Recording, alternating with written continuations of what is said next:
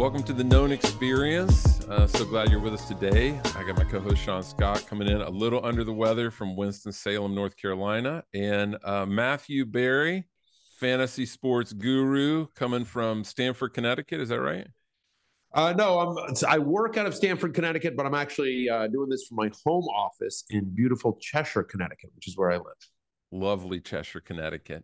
Yeah. Well, before we get into the conversation, for those of you who don't know who Matthew is, I'll just go through all the accolades. Matthew, you just take it humbly like you always do, okay? Matthew has been live on-air talent with ESPN and NBC, two of the sports leaders. He has a New York Times bestseller. He's a phenomenal writer. Highly encourage you, pick it up. Fantasy Life. It's whether you love fantasy sports or not. It's entertaining and it's touching. It's a great book. He's been in Avengers Endgame with Robert Downey Jr., Robert Redford, Chris Hemsworth. He gets texted by Chris Pratt and Jay-Z on what fantasy sports picks to make. He's been on Jimmy Fallon. He last week played football with Brady and Gronk on the beach, caught a touchdown pass, which I saw. You put some moves on Gronk. It's pretty impressive. Most famously, though, he went to high school with me, A&M Consolidated. In fairness, I like to think you went to high school with me, but yeah, fair enough. We did. You and I did attend the same high school at the same time. That's correct. And you were on my show. So, we Fair. can talk success. All right. You know what? Absolutely. That's right, John. That's how you do it. That's good. That's right. That's how you should sell it. 100%.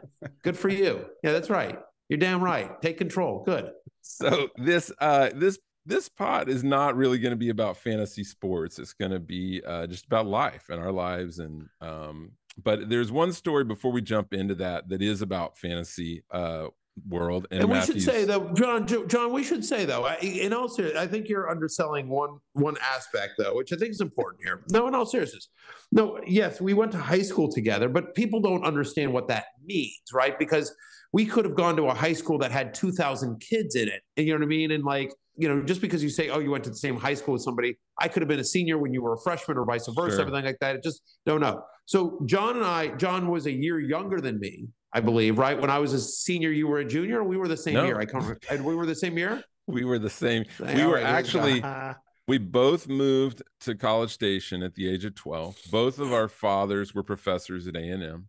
Yes, I remember, and we were both popular adjacent, if you will. Yes, that's right. Both of us had a lot of friends that were legitimately popular. Yeah. And but no actual popularity on our own. Popular adjacent is a great way to phrase it, John. But John and I were friends, and we knew each other. I wouldn't say we were particularly close in high school, but we were certainly friendly. You know what I mean? Like we didn't have any beef, as the kids say. We would say hi to each other, and again, we had a lot of friends in common. So there were often, you know, maybe not often, but there were definitely times where we socialized or we were in the same place at the same time. But then since that time, there's a group of us that have gotten together at various reunions and everything like that and have become close. So there's a group, and John and I are on a text thread with, I don't know, 5 other people, maybe. It's on that text thread. So of all of us, high school. So John and I have become closer friends since we graduated together. But, you know, I don't think it's fair just to say, oh yeah, we went to the same high school. You know, I think people want that context. They want to understand. No, that's important. They want to know, why on earth is Matthew Berry doing this show I've never heard of? Wait. And that's the reason why is John called in his, hey, I've known you for 30 plus years favor, and that's fine. It is what it is. So here I am. You don't think people are listening to this going, John is finally helping Matthew out? You don't think that's the so here is some other juxtapositions of us in high school. Our high school was about 250 people in our graduating class. I was ranked about 245th. Matthew, I'm guessing, was probably in the top 20 there. Oh, no. I was a solid like B student. Like I was smart enough, like I was lazy, to be honest with you. Like I never liked homework. I never liked applying myself. I was smart enough to get away with it. Mm-hmm. So, but no, I mean, like, was I like our mutual friend, Olivia Kelly, like, was I brainy like her? No. Like, you know, No, they were legit smart people, and I was not one of them. I'm pretty smart, I think, but I definitely did not have great grades. I was smart enough to do the bare minimum and get like a B and sort of just get out unscathed. You were much. It sounds like much like myself, and it drove teachers and my parents crazy because I was like the untapped potential guy, right? Sean, we know you can do better than an 88. You always get the 88. Where's the other two? What's weird is that Sean, I wasn't the untapped potential guy. I was, for lack of a better way to describe it, I was the ADD guy, because I did, when I was in high school, I actually achieved quite a bit. It's been all downhill since, but in high school, I was the star of the tennis team. I was the number one ranked player on the high school tennis team all 4 years that I was in high school, and we went to the state finals my junior year, and I won district every year, and blah blah blah blah blah. And I was doing a lot of stuff with the drama club, and so we did a bunch of plays and competitions, that sort of thing. And my senior year of high school, believe it or not, I was actually a rock and roll DJ. I was Matthew Rock and Roll Berry at 1240 KTAM. Classic rock, Bryan College Station's classic rock. So from 7 to midnight, Monday through Friday, 7 to midnight, I was like the nighttime DJ on this classic rock station in our hometown. But the town where John and I lived, and again, you have to remember, John and I graduated high school in 1988.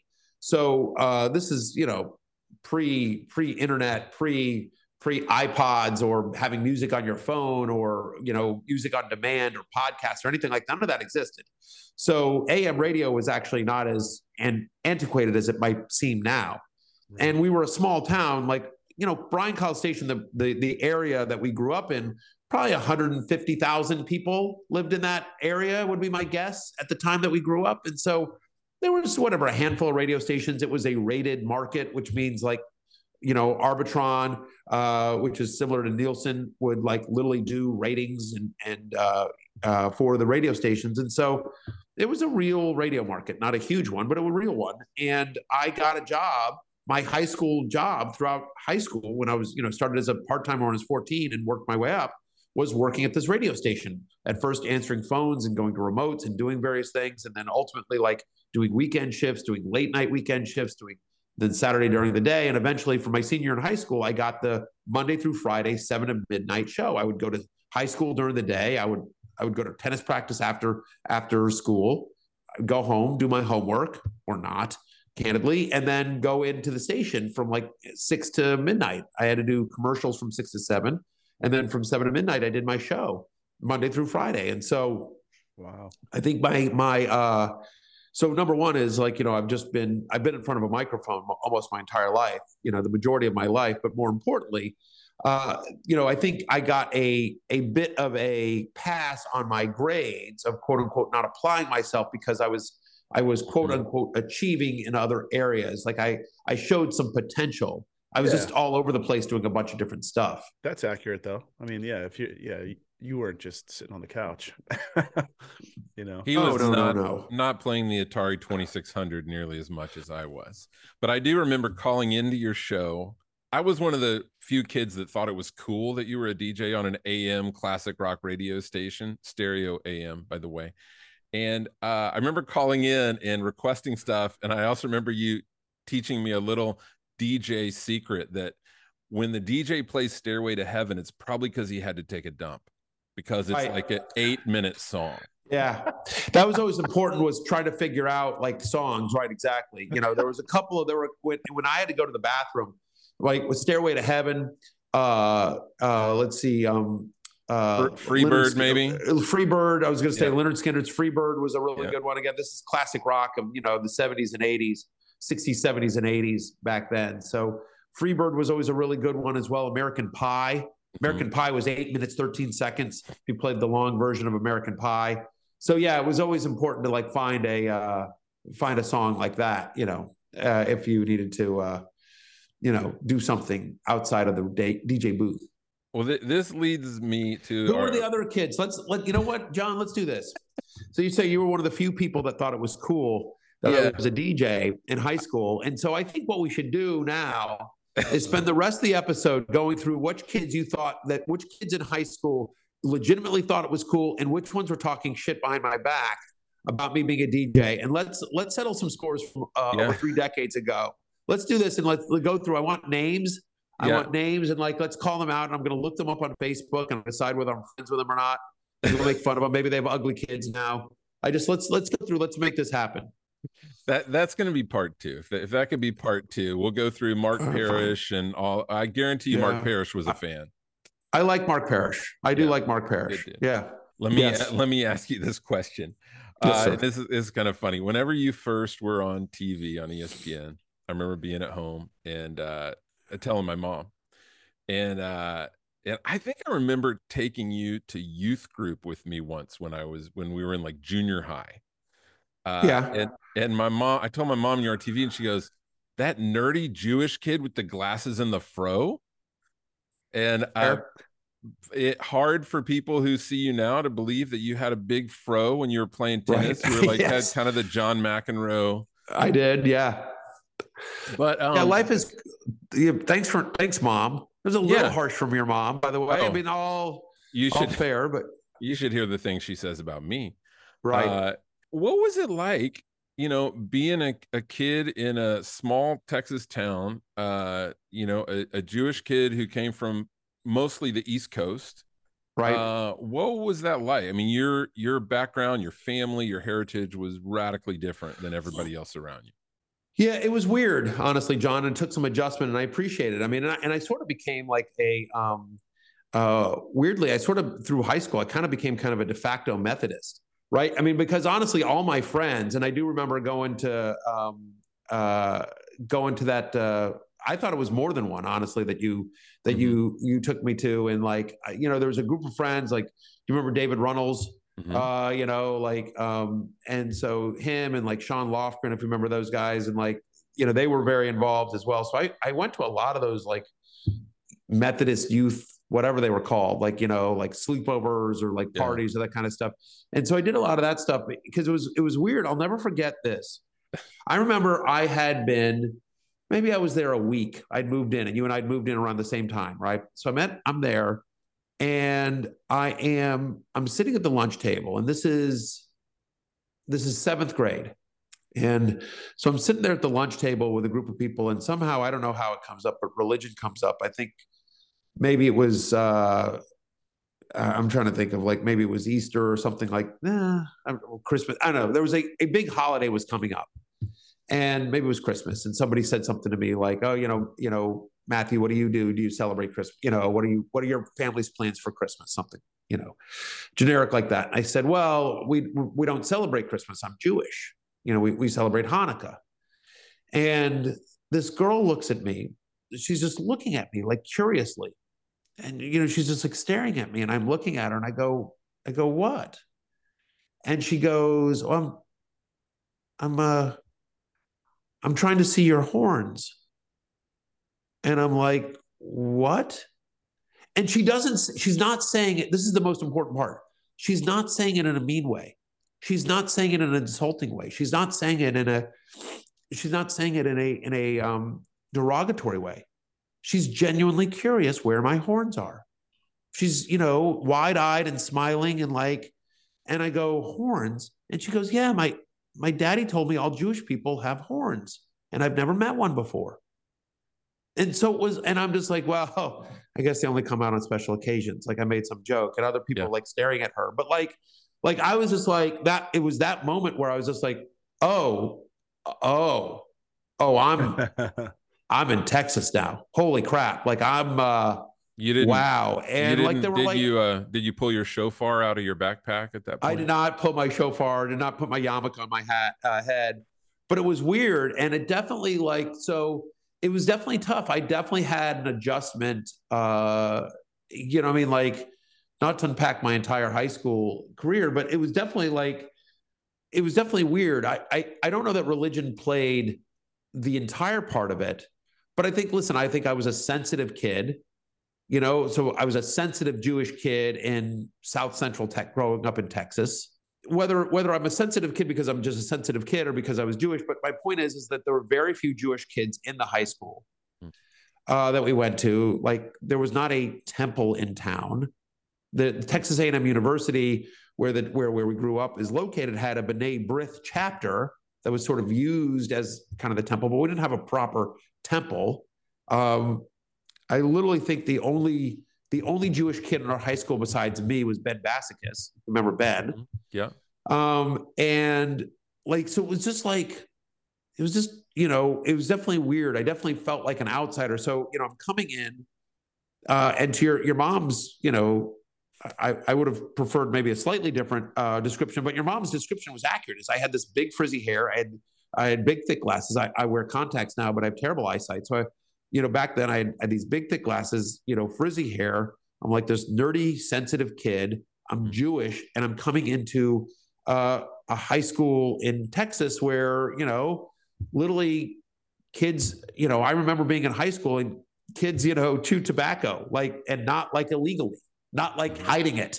You know what I mean? And so it just, it was I felt like an outsider throughout high school. And I think the fact that I was a different religion than, 99.9% of the people in high school was one of the factors. I don't think it was the only factor, but I think it was one of the factors that I felt like an outsider. And it took me a while to sort of find myself in high school. And I found like a good group of friends. And that was about it, and I just sort of but I definitely, and I've written about this before. There was definitely times in high school where I felt bullied. I had some really tough years there as well. And it was definitely an adjustment. It was definitely an adjustment. And I think, John, if I'm being really honest here, as we get into this, if I'm being really honest here, I think one of the reasons why, if I really am honest about my own psychology, is that one of the reasons why, I've attended every single reunion we've had.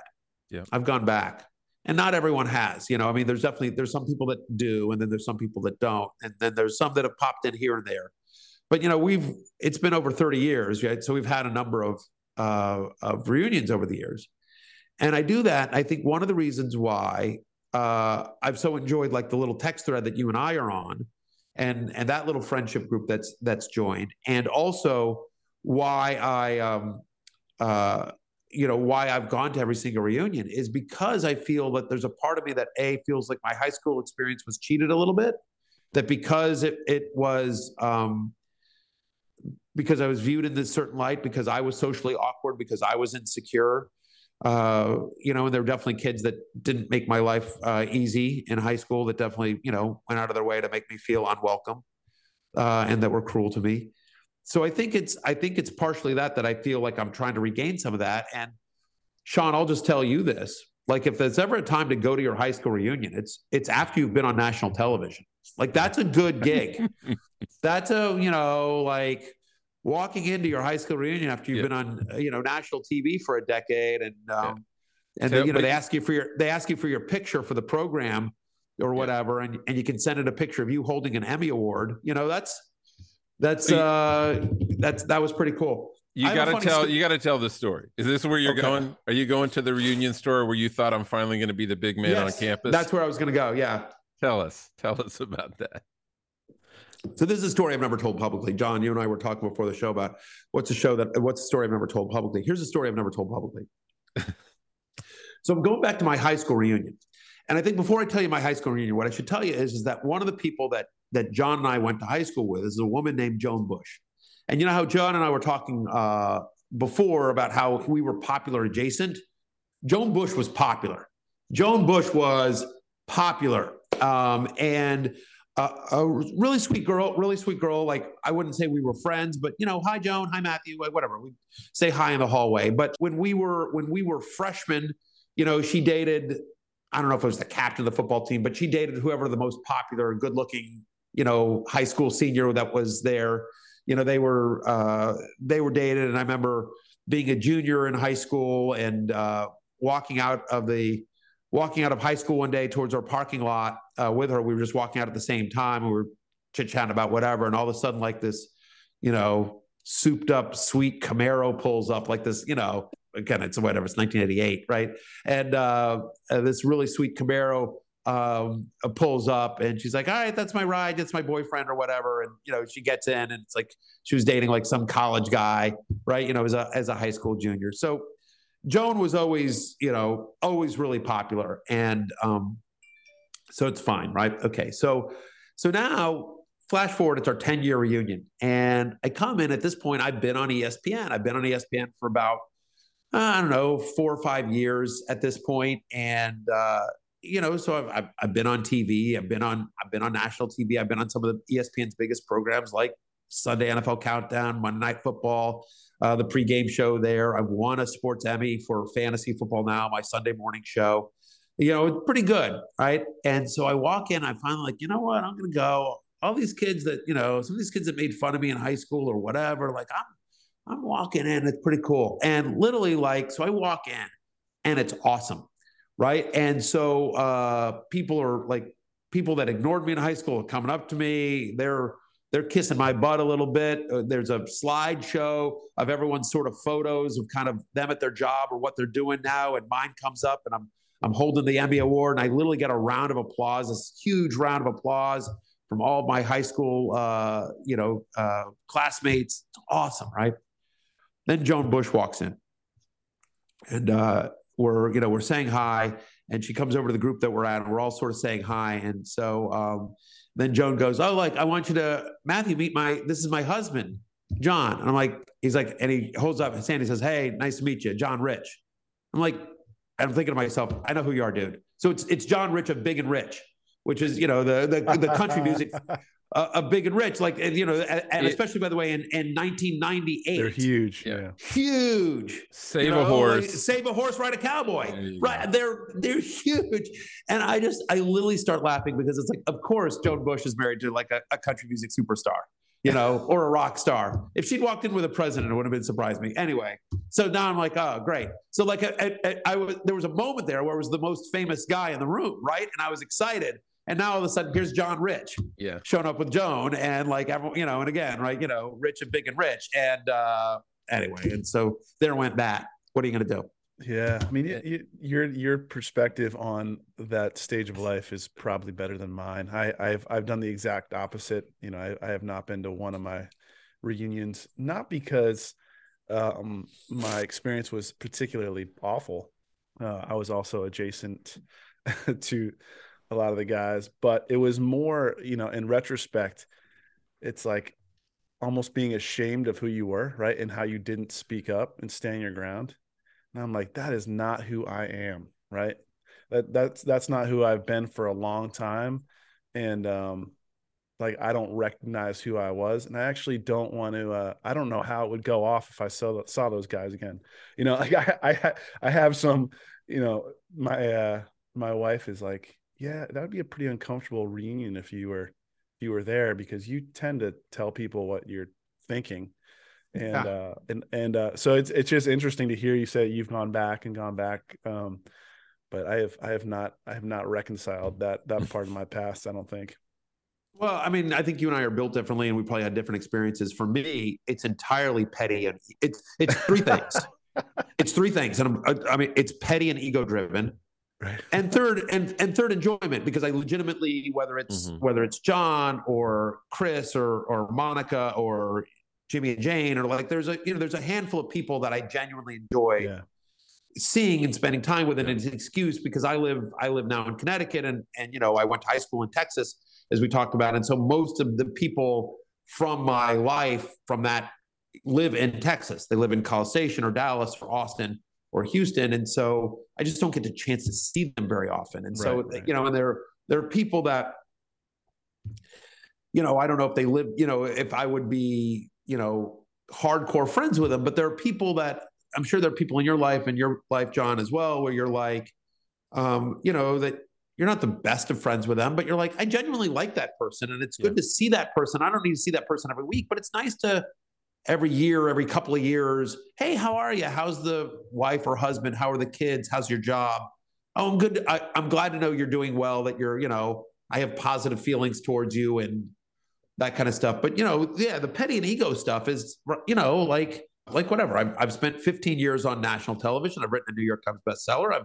I've been in the highest grossing movie of all time worldwide. I've been on the Tonight Show. I've been on the Howard Stern Show. I've been on 60 Minutes. Like, I mean, it's like, yeah, like if you've accomplished that kind of stuff, if your life has been lucky enough to have had that kind of a journey, and I'm incredibly blessed.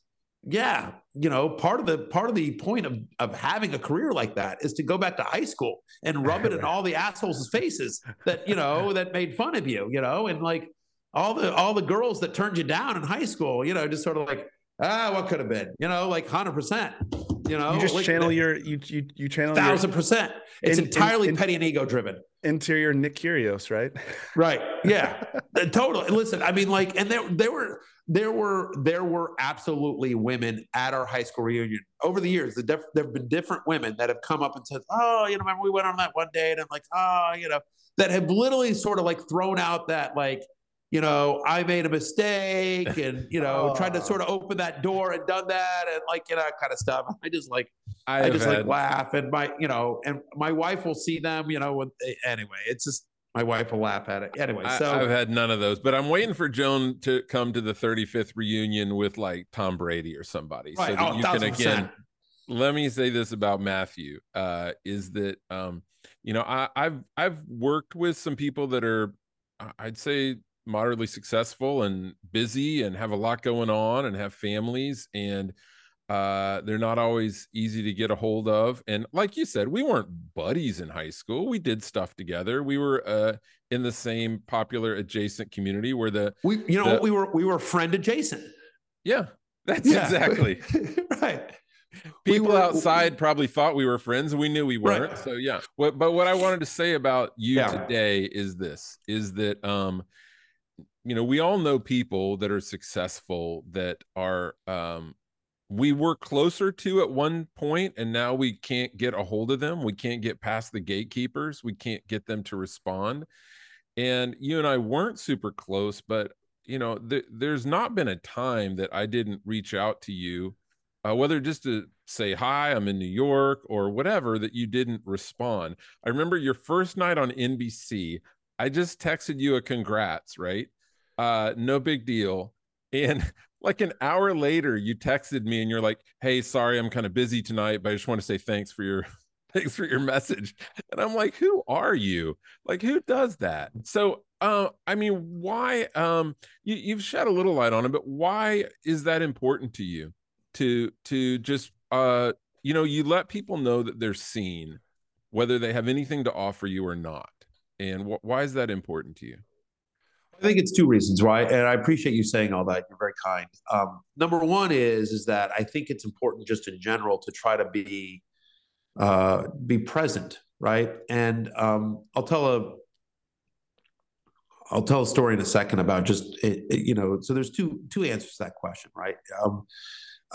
Number one is I'll say specific to you.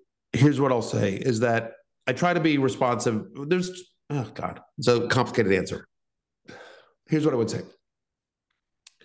Number one is that if I don't respond quickly, I'll never respond. Like it just gets piled up. So I've learned that lesson that like, if I'm like, there have been times that people have texted me stuff and I think to myself, I want to respond to that really, really thoughtful. So I'm not going to respond to it. And then a month goes by and I'm like, fuck, I forgot to, I genuinely want to, but it's just like, so if I don't respond quickly, then I just know it gets lost in the pile of texts and emails and DMs and email, and just, demands on my time. So number one, it's just that. Number two is that specific to you, I know because I've known you for so long that I know when you're reaching out, that you are reaching out in a genuine way, that you're happy for me as your friend that you've known for a long time. And that there's no agenda on your side, because when you get to a level of, for lack of a better phrase, prominence, right? People see me on TV and they assume a bunch of different things. They assume like that I have access to, that I have, that they think I have a certain level of wealth, that I have a certain level of access, that I have a certain level of ability to reach other people.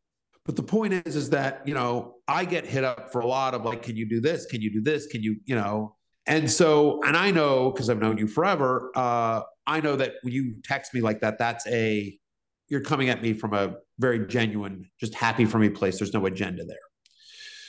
The other thing is, the other story I'll tell, which I think I've told this story a little bit before, but I think it's a great story, and I think you'll enjoy it, John, specifically because you know two of the people involved in it. My very first job out of college was I worked as a production assistant for the George Carlin Show, which was a sitcom that ran on Fox. And in essence, I was the stage PA, production assistant, as PA stands for. And what that meant is, like, I answered the phones, I got lunch for the cast, I did a bunch of different, I basically took messages for them. This is 1993. So it's pre cell phones, or not everyone really had cell phones. They weren't as prevalent as they are today. And anyway, so I was a grunt, I was a gopher. And because it was the George Carlin Show, most of my time was spent doing stuff for George Carlin. And, my bosses literally told me, like, listen, help out the cast when you can, but it's the George Carlin Show starring George Carlin. Like, whatever George needs, George gets. Worry about George. And when George is taken care of, then you can help whoever else needs it. But it's all about George. Got it. So in essence, I was George Carlin's assistant for a year as my first job out of college. Legendary comedian, awesome human being. Loved working for him. Loved that man. Would do that job again today. So, but it's my first year out in Hollywood. And speaking of, A&M Consolidated, so Sean Lofgren, who was one of my best friends in high school, he was coming out with his then girlfriend, now his wife, Cindy. And they were coming out to visit me. They were going to come out to LA for a week, and they were going to visit me for a couple of days. And so it was great. It was the first time somebody from my past was going to come see me in Hollywood. And I kind of, I wanted to show off a little bit. So I said to George, we were doing an episode of the show, and they were going to come to a taping of the show. So I go to George and I said, hey, George, I know there's usually a couple of errands that you need me to run after the show, but I have some friends in town that are coming to the show tonight. And after the show, I kind of wanted to show them around the stage and give them a tour. Would you mind? Would it be okay? Whatever you need me to do after the show, could you tell me now? And could I just take care of them for you now before the show? He goes, yeah, that's totally fine. I just need you to do this and that, grab my laundry, whatever it was. He had 3 or 4 things. I said, great, totally happy to do it. Thanks, George. Thank you so much. Have a great show. Break a leg. Okay, so after the show now, I'm bringing them down and I'm showing them around. This is where the camera operators are. This is where the grip sits. This is what a grip does, blah, blah, blah. I'm, trying to show off, right? And so all of a sudden, George Carlin walks up. And I don't know if younger people appreciate how big a star George Carlin was. One of the greatest comedians of all time ever, just a legendary guy. And, they'd just seen a half-hour show where, he's the star. George Carlin walks up and he goes, Matthew, are these your friends? Yeah. Sean and Cindy, George Carlin, Sean and Cindy. And George Carlin right then and there gives the big sell. I have to tell you, Matthew is going to be a big star in this town. He's a key cog of what we do. I consult with him every single day. We could not do the show with Matthew. He's so important to everything we're doing here. We could, again, I get lunch. I answer the phone. I pick up laundry. I'm the lowest of the low. And to hear George talk about it, this show would fall apart if I didn't exist. How important I was specifically to the show and to him personally. And he's like, look, he had 2 copies of the script from that show that night. He goes, here, and he's autographed them. He goes, here, I got you some copies of the script, and come on, let's take a picture, and how did you guys meet, and what are you going to do when you're in LA? And he spends like a good 5 minutes with us or whatever. And he's all engaged in Sean and Cindy. And, anyway, he's like, all right, well, great. Thanks so much. Thanks for coming to the show. I really appreciate it, and blah, blah, blah. And Matthew, I'll see you tomorrow. Walks off. And, so Sean and Cindy are floating on air. Yeah. The next day, I go to George and I say, George, oh my God, that was amazing last night. Thank you so much. You didn't have to do that, but man, oh man, that was incredible. Thank you so much. And he says to me, he goes, listen, you're a good kid. You work your ass off. I'm happy to do it. He goes, but more importantly, he goes, anyone else that ever comes by, I want you to bring them to me. anyone else that wants to meet me, that needs a picture, that needs an autograph, whatever, I want you to bring them to me. He goes, because here's the thing. Your friends, your Sean and Cindy, for the rest of their lives, the next time my name comes up in a conversation, they'll be like, I met Carlin once. He's a pretty nice guy. As opposed to, yeah, you know what? I ran into Carlin. He wouldn't even take a picture with me, that asshole. He goes, 30 seconds of my life for a lifetime fan, I'll make that trade every single day. I love it. And as I thought about it, and I remembered like, oh, wow, that's right. Because I hadn't really noticed it or thought about it because I was just sort of like, just do my job. But in the month that I'd been there, like every single day, one of my duties for Carlin was he would hand me a stack of like signed autographs or memorabilia or pictures that he'd signed, you know, comedy albums that he'd signed that I would have to deliver, that I would either have to mail or I would have to, you know, take around the Warner Brothers lot. You know, and I remember, and as I started thinking about it, he would leave the show and I would see people come up to him and he would always stop and take pictures with people. And it just sort of, you know, hit me. And not that I'm anywhere, you know, I'm not in the same universe, you know, let alone the same zip code. I'm not in the same universe as George Carlin. But, you know, I am well known to a very specific group of people. And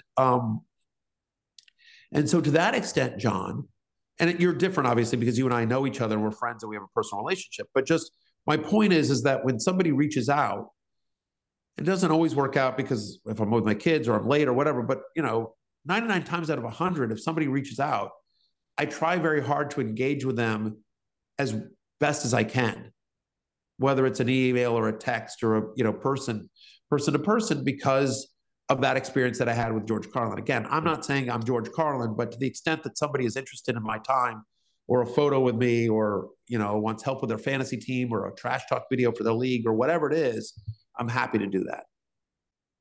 You are George Carlin to many people, you know, in their very world. Kind. And that's a perfect example though of how we are always kind of we're always kind of mentoring the people around us by what we do, by how we treat people, by like people are going to see it and you felt it and you're like, I want to make other people feel the way that I felt. Like you tend to do for others what you have done for you. And that's a beautiful story. That's a great example of how that works. You became a dad.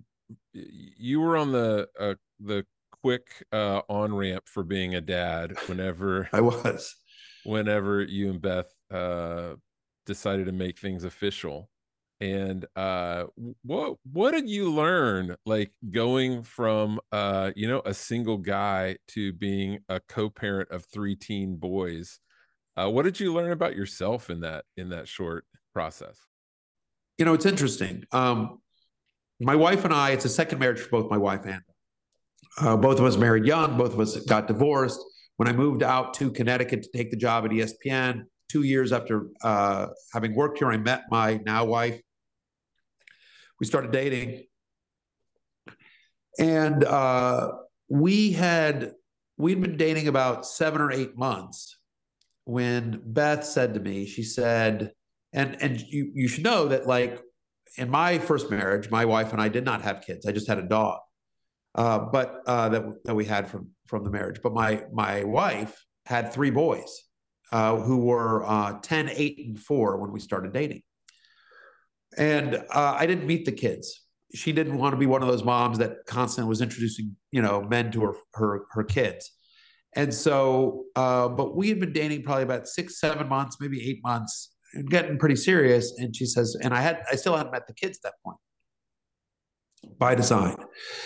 And she said, listen, we're getting serious here. And I think, you know, it's time for you to meet the boys and, you know, see what you think. She goes, but I don't want to introduce you to the boys and introduce you to their lives until I know where this is going. I don't want to introduce them to some guy that's, you know, going to leave in a month or whatever. Right. And I said, I totally appreciate that. I think that's completely fair. You should protect them. They're young boys. They're impressionable. I said, but I also want to be honest with you. I don't know. I said, I really enjoy spending time with you. I love our time together, but our time together is very different than, hey, you know, whatever. Connor's late to lacrosse practice and Matt forgot a shoe and, you know, and David needs a doctor's appointment, you know, I got to drop David off at his doctor's appointment, blah, blah, blah. You know, like that just, you know, that's a different experience and a different existence, with 3 young boys. And I said, so I'm happy to meet them and try, but I want to be honest with you. I don't want to tell you 1,000% I'm sticking around or that like I'm committing to you, because I don't know what that life is like. And if I hate that life, I'm going to leave. You know what I mean? Like, and so she broke up with me, which I totally get. She's like, well, I can't, my kids are my first priority. I can't, if you can't commit to me, I can't risk that. And I'm like, I totally get it, but I don't want to lie to you and say, yeah. And then I find out I hate the kids or the kids hate me, or I don't, I'm 40 years old at this point and I've never had kids. And so I just don't know what that existence is like. And so we broke up for about 2 months, but we would text and we would stay in touch and have a lunch here or there. And then eventually she just said, I really miss you and screw it. I'm going to go for it. And I think we should get back together and you should meet the kids. And if you hate the kids or the kids hate you and it doesn't work, then at least we tried. But I think it's dumb to not try. And I said, okay, I'm down for that as well. And I ended up meeting the kids and I love the kids. And that's what I found, to get back to answering your question, John. What I found was like, I really wasn't sure what kind of father I would be. I wasn't sure how I would react to it. And what I found is that I really, really enjoyed it. Like I'm off in my own head, as we can sort of see through this podcast. Like I think a lot, my mind also races a million miles a minute. And when you're with kids, especially young kids, that can't happen because you've got to focus on them. They don't let you think about anything else. Like you've got to make sure that they're engaged and safe and, not running into traffic or whatever, like you've got to be super engaged. And as a result, I found that I loved kids. And then, so my wife and I, ever since we got married probably a year later, and then we immediately got pregnant. And, so now I went from like 0 to 5 kids within like 18 months. Wow. So my wife and I, because we're older, I found this out. I did not know this, but because my wife had been pregnant multiple times before, and the twins run in my family. I have 3 sets of twins on my side of the family. So we have twin girls. So we were like, should we have kids ourselves? And we're like, well, at our age, who knows? And we're like, sort of like, well, you know what, let's try. And we'll sort of leave it to God. And if it happens, great. And if it doesn't, we've got the boys. And like literally right out of the gate, which I did not realize this, maybe for people listening, by the way, is that people are like, oh, it's hard to get pregnant when you're older. Yes, it's hard to get pregnant when you're older if you've never had kids. But when you've been pregnant before, and obviously my wife had been pregnant multiple times before, when you've had a lot of kids or whatever, it's actually super easy to get pregnant when you're older. You're actually you're even more fertile at 41, I guess my wife was at the time. We got married when I was 40. So when we were both 40, we're the same age. So we got pregnant at 41, so it's, anyway, kind of insane. And so, I went from like basically, 0 to 5 kids in, under 2 years. So it's been a lot, but it's been great and it's fun. And that's what I discovered about myself, is that I had a larger capacity to love, a larger capacity to care about other people, a desire to get outside of my own head and think about others.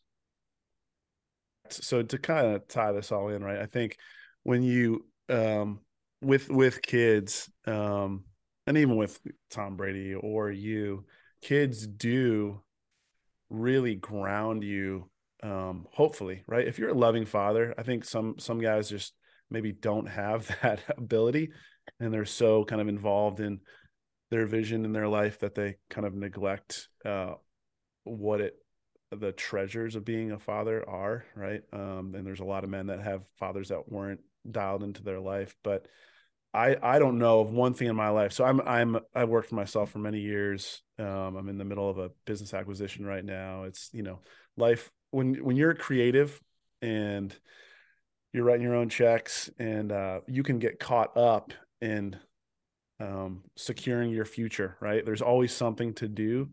And I have 2 children, 12 and 9, and nothing in my life has given me the ability in the moment, right? And it's something I can even choose now. Okay, I'm going to go every day. We play football and basketball when he comes, when I pick the kids up from school. And it's one of those decisions, right? Like this hour after school.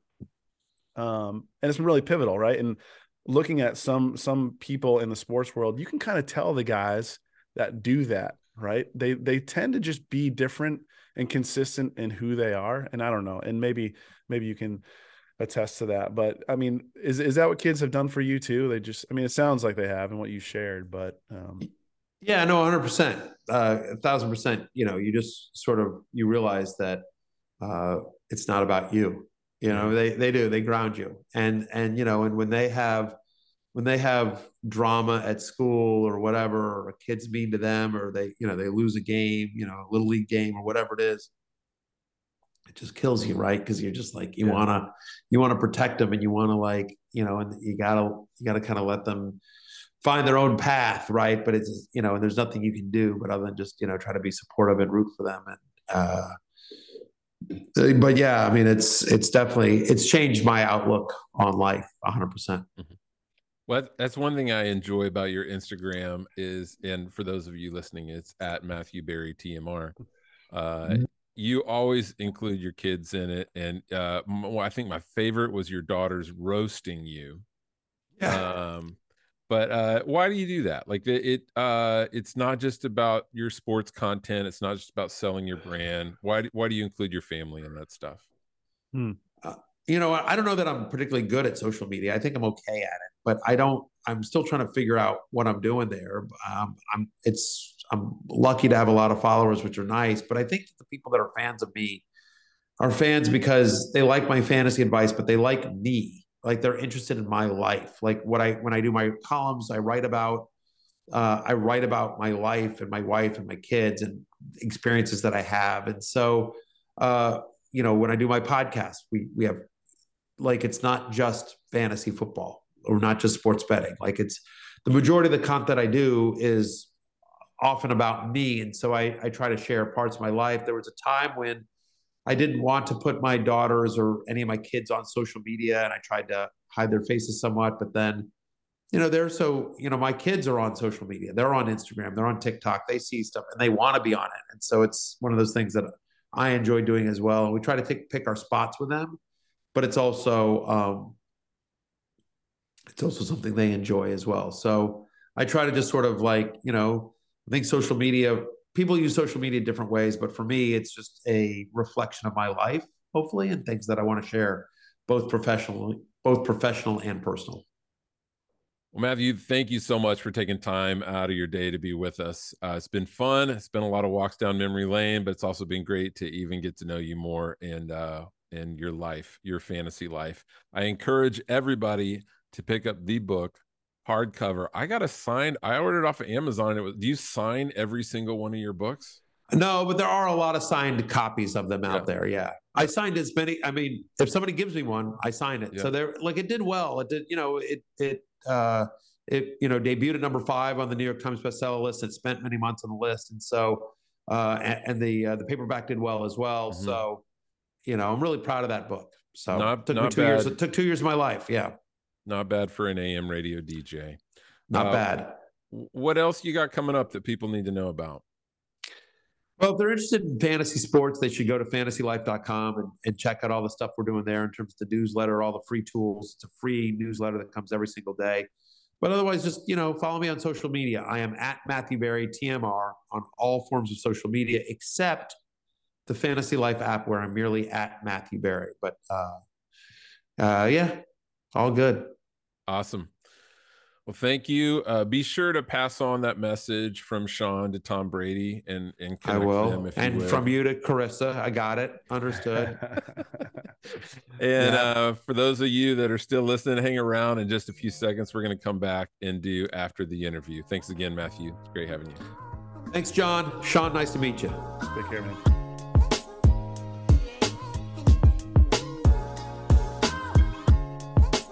Well, we're back with After the Interview, and Sean was a little under the weather today, so he didn't jump in a whole lot there. But Sean, I talked a lot, so I'm gonna throw it to you here. What were your impressions with Mr. Barry, the talented Mr. Roto? You know what? I think his just his story. Life can throw you some opportunities, right? But a guy like him, and a lot of people, we may have talked about this, maybe personally or on a podcast, I don't remember which, but a lot of people assume success just it's luck of the draw, right? Like it just happens. And I think if you were listening to any part of his story, he created his luck, right? Yeah. Like he's just not where he's at. Sure, he had maybe a break and it was between him and someone else, but he worked hard. I mean, what high school kid goes to school, plays tennis, and works 5 hours every night? I mean, that's a rigorous schedule. Yeah. That I'm sure whoever in Hollywood, right, George, they looked at that and they're like, wow, this high school kid, he put in hours, then he can obviously get Carlin sandwiches and do his laundry, right? And then that propels you. All those things that we see that people don't want to waste their time on because they don't understand how critical they are in creating a foundation of relationship, right? So not only does he work hard, he's obviously values relationship and what that brings to the table, and now he's where he's at, right? So on top of understanding, meeting a need in the space that he's in, but that was a takeaway for me, right? He's just not there on accident. Yeah, and we didn't get a lot into his story. You and I know it just from research and from the book and all that. But I think, there's this kind of cliche of like, what do you do with your free time? Yeah. And whatever you do with your free time, find a way to make a living doing that. And, when people succeed at that, they always say anybody can do anything they want to do and be anything they want to be. And there's just the reality is for every one of those, there's 99 that tried to make their hobby a career and it didn't work out. And that's the reality of it. Yeah. But I do think it's important that no matter what he was doing in his career, he kept doing his hobbies. Right. So fantasy sports is a hobby he picked up in high school before anybody else knew what it was. Yeah. Very few people did it back then. Yeah. Right. And he kept doing it and started a side project of a website while he was working as a writer in LA. And yeah, it did eventually become his career, but a lot of it's because he invested a lot in his hobby. It wasn't like he just kind of like did it occasionally. Right. Yeah. No, he was, if you do some research, he was pretty all in, and kind of gave up the more obvious career path of being a writer. He was a writer on Married with Children, which back in the day then was huge.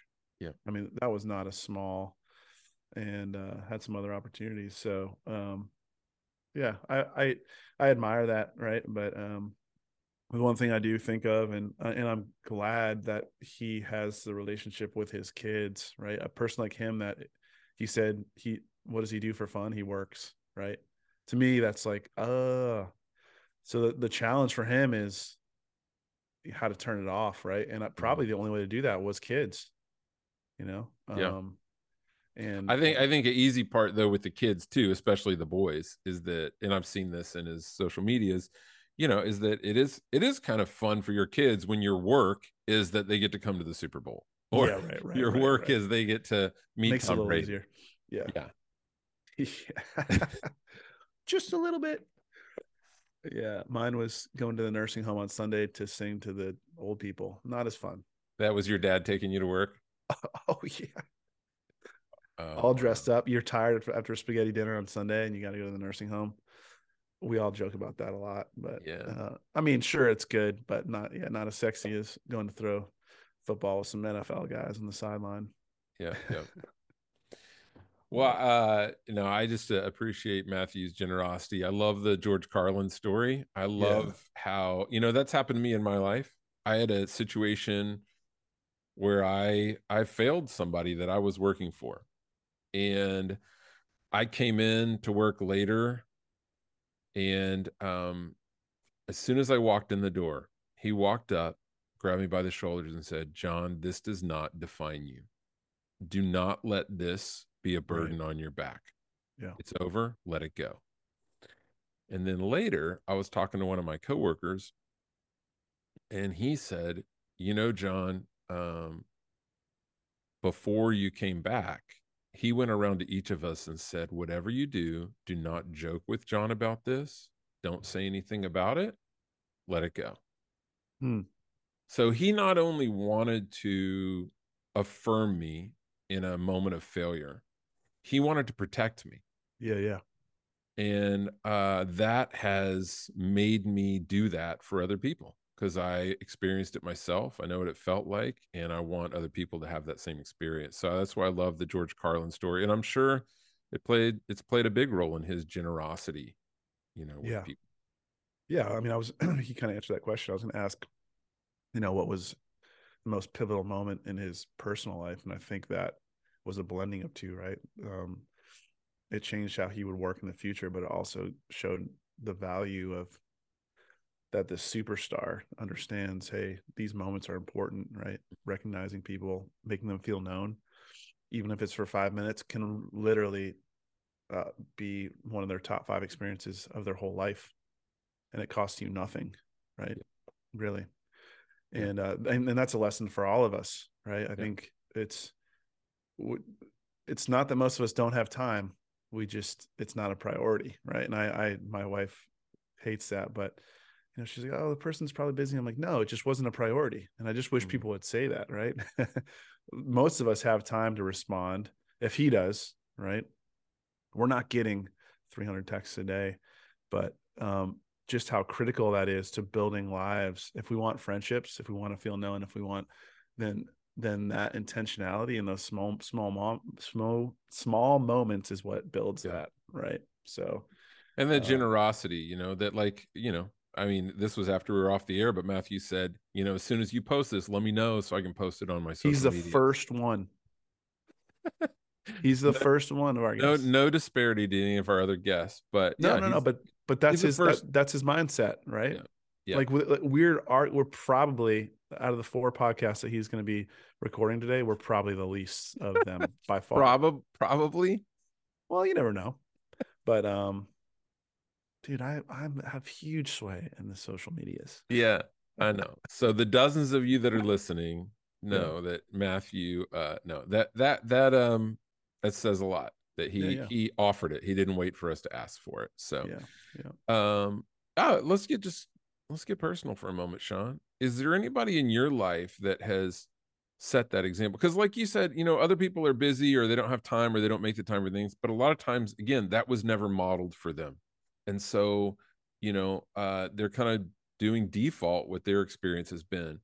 Has there been somebody in your life that modeled something like that for you, that's shaped the leader you are today, the dad, the boss that you are today?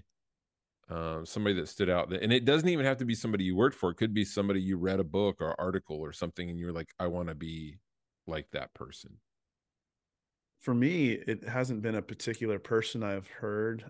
There's been a lot of great friends, but I can't think of anyone in the moment that is like the one that changed it. But there's been a lot of negative moments that I think back on, and I touched on it in the podcast of high school. And those negative moments, it's like, I don't ever want to be that person, or I don't want people to feel this way around me. And so it's really turning that internal emotion into future action, right? And whether it's with friends or community, or college kids coming to me with stupid ideas about how they're going to create the best business there is, and they don't even know how to write, or put together a proper P&L, right? It's creating that space for them, and that, so, which I'm sure a psychologist might have some input on, right? Like, why did the negative moments shape you, and why can't you remember the positive ones? That's a good question. And I wish I could pinpoint more of those, but I think for most of us, right, if we have 9 compliments, we always remember the one negative comment. Maybe I'm that guy. Maybe I struggle with that. But I think that can be true for a lot of us, Yeah. but what's great is you're breaking that cycle, and the people that you're working with, you're creating positive memories and positive moments. Yeah. Because I want to be that guy, right? That's just consistency. I mean, we've talked about this consistency and how people say, hey, this is the way Sean is. I want it to be the same with you and the guy that I have coffee with twice a year, right? Like you both have a similar experience. Sure, our relationship's deeper, but how you show up for people can be consistent. And just kind of your being present and then following through on the small thing that they may ask, right? That consistency is important, and it's somewhat telling of how much you believe, how much you believe yourself, to go back to an earlier podcast, right? Like, do you believe yourself and how you care for people and love people and really have a broader vision? And if you don't do those things, I think it chips away at that belief in yourself and the honesty that maybe your motivation is, you leveraging relationships like Matt said, where people just want kind of business or they want something from you. And maybe you're that guy and you didn't realize that. And if you're not consistent, you might be that guy, but you can change that. Right. I think it's, once you recognize that, it's an easy thing to change because it doesn't require a huge change of personality. It's just changing small decisions that have those ripple effects. So, yeah, really changing your perspective from what can I take from this to what can I contribute to this, right? From how can I serve you? How can I, and even people, can often seem like inconveniences in our life, people's needs, people's problems, failures, whatever. And you can shift that mindset from they're an inconvenience to they're an opportunity. Right. When somebody fails you, it is an opportunity to be kind and to show grace and to really surprise them, right? With how you respond, rather than an opportunity to just air your frustration and be inconvenienced and move on to something else. Yeah. Good stuff. Well, man, thank you, Sean, for joining today. I know that you've been under the weather. And a big thanks and shout out to Matthew Berry for just being so kind and generous with his time. Really appreciate it. And thank you for taking the time to listen. And again, please like us, follow us, share us. We hope this has been an encouragement to you. And most of all, as we always say, we hope that you will continue to experience the power of being known.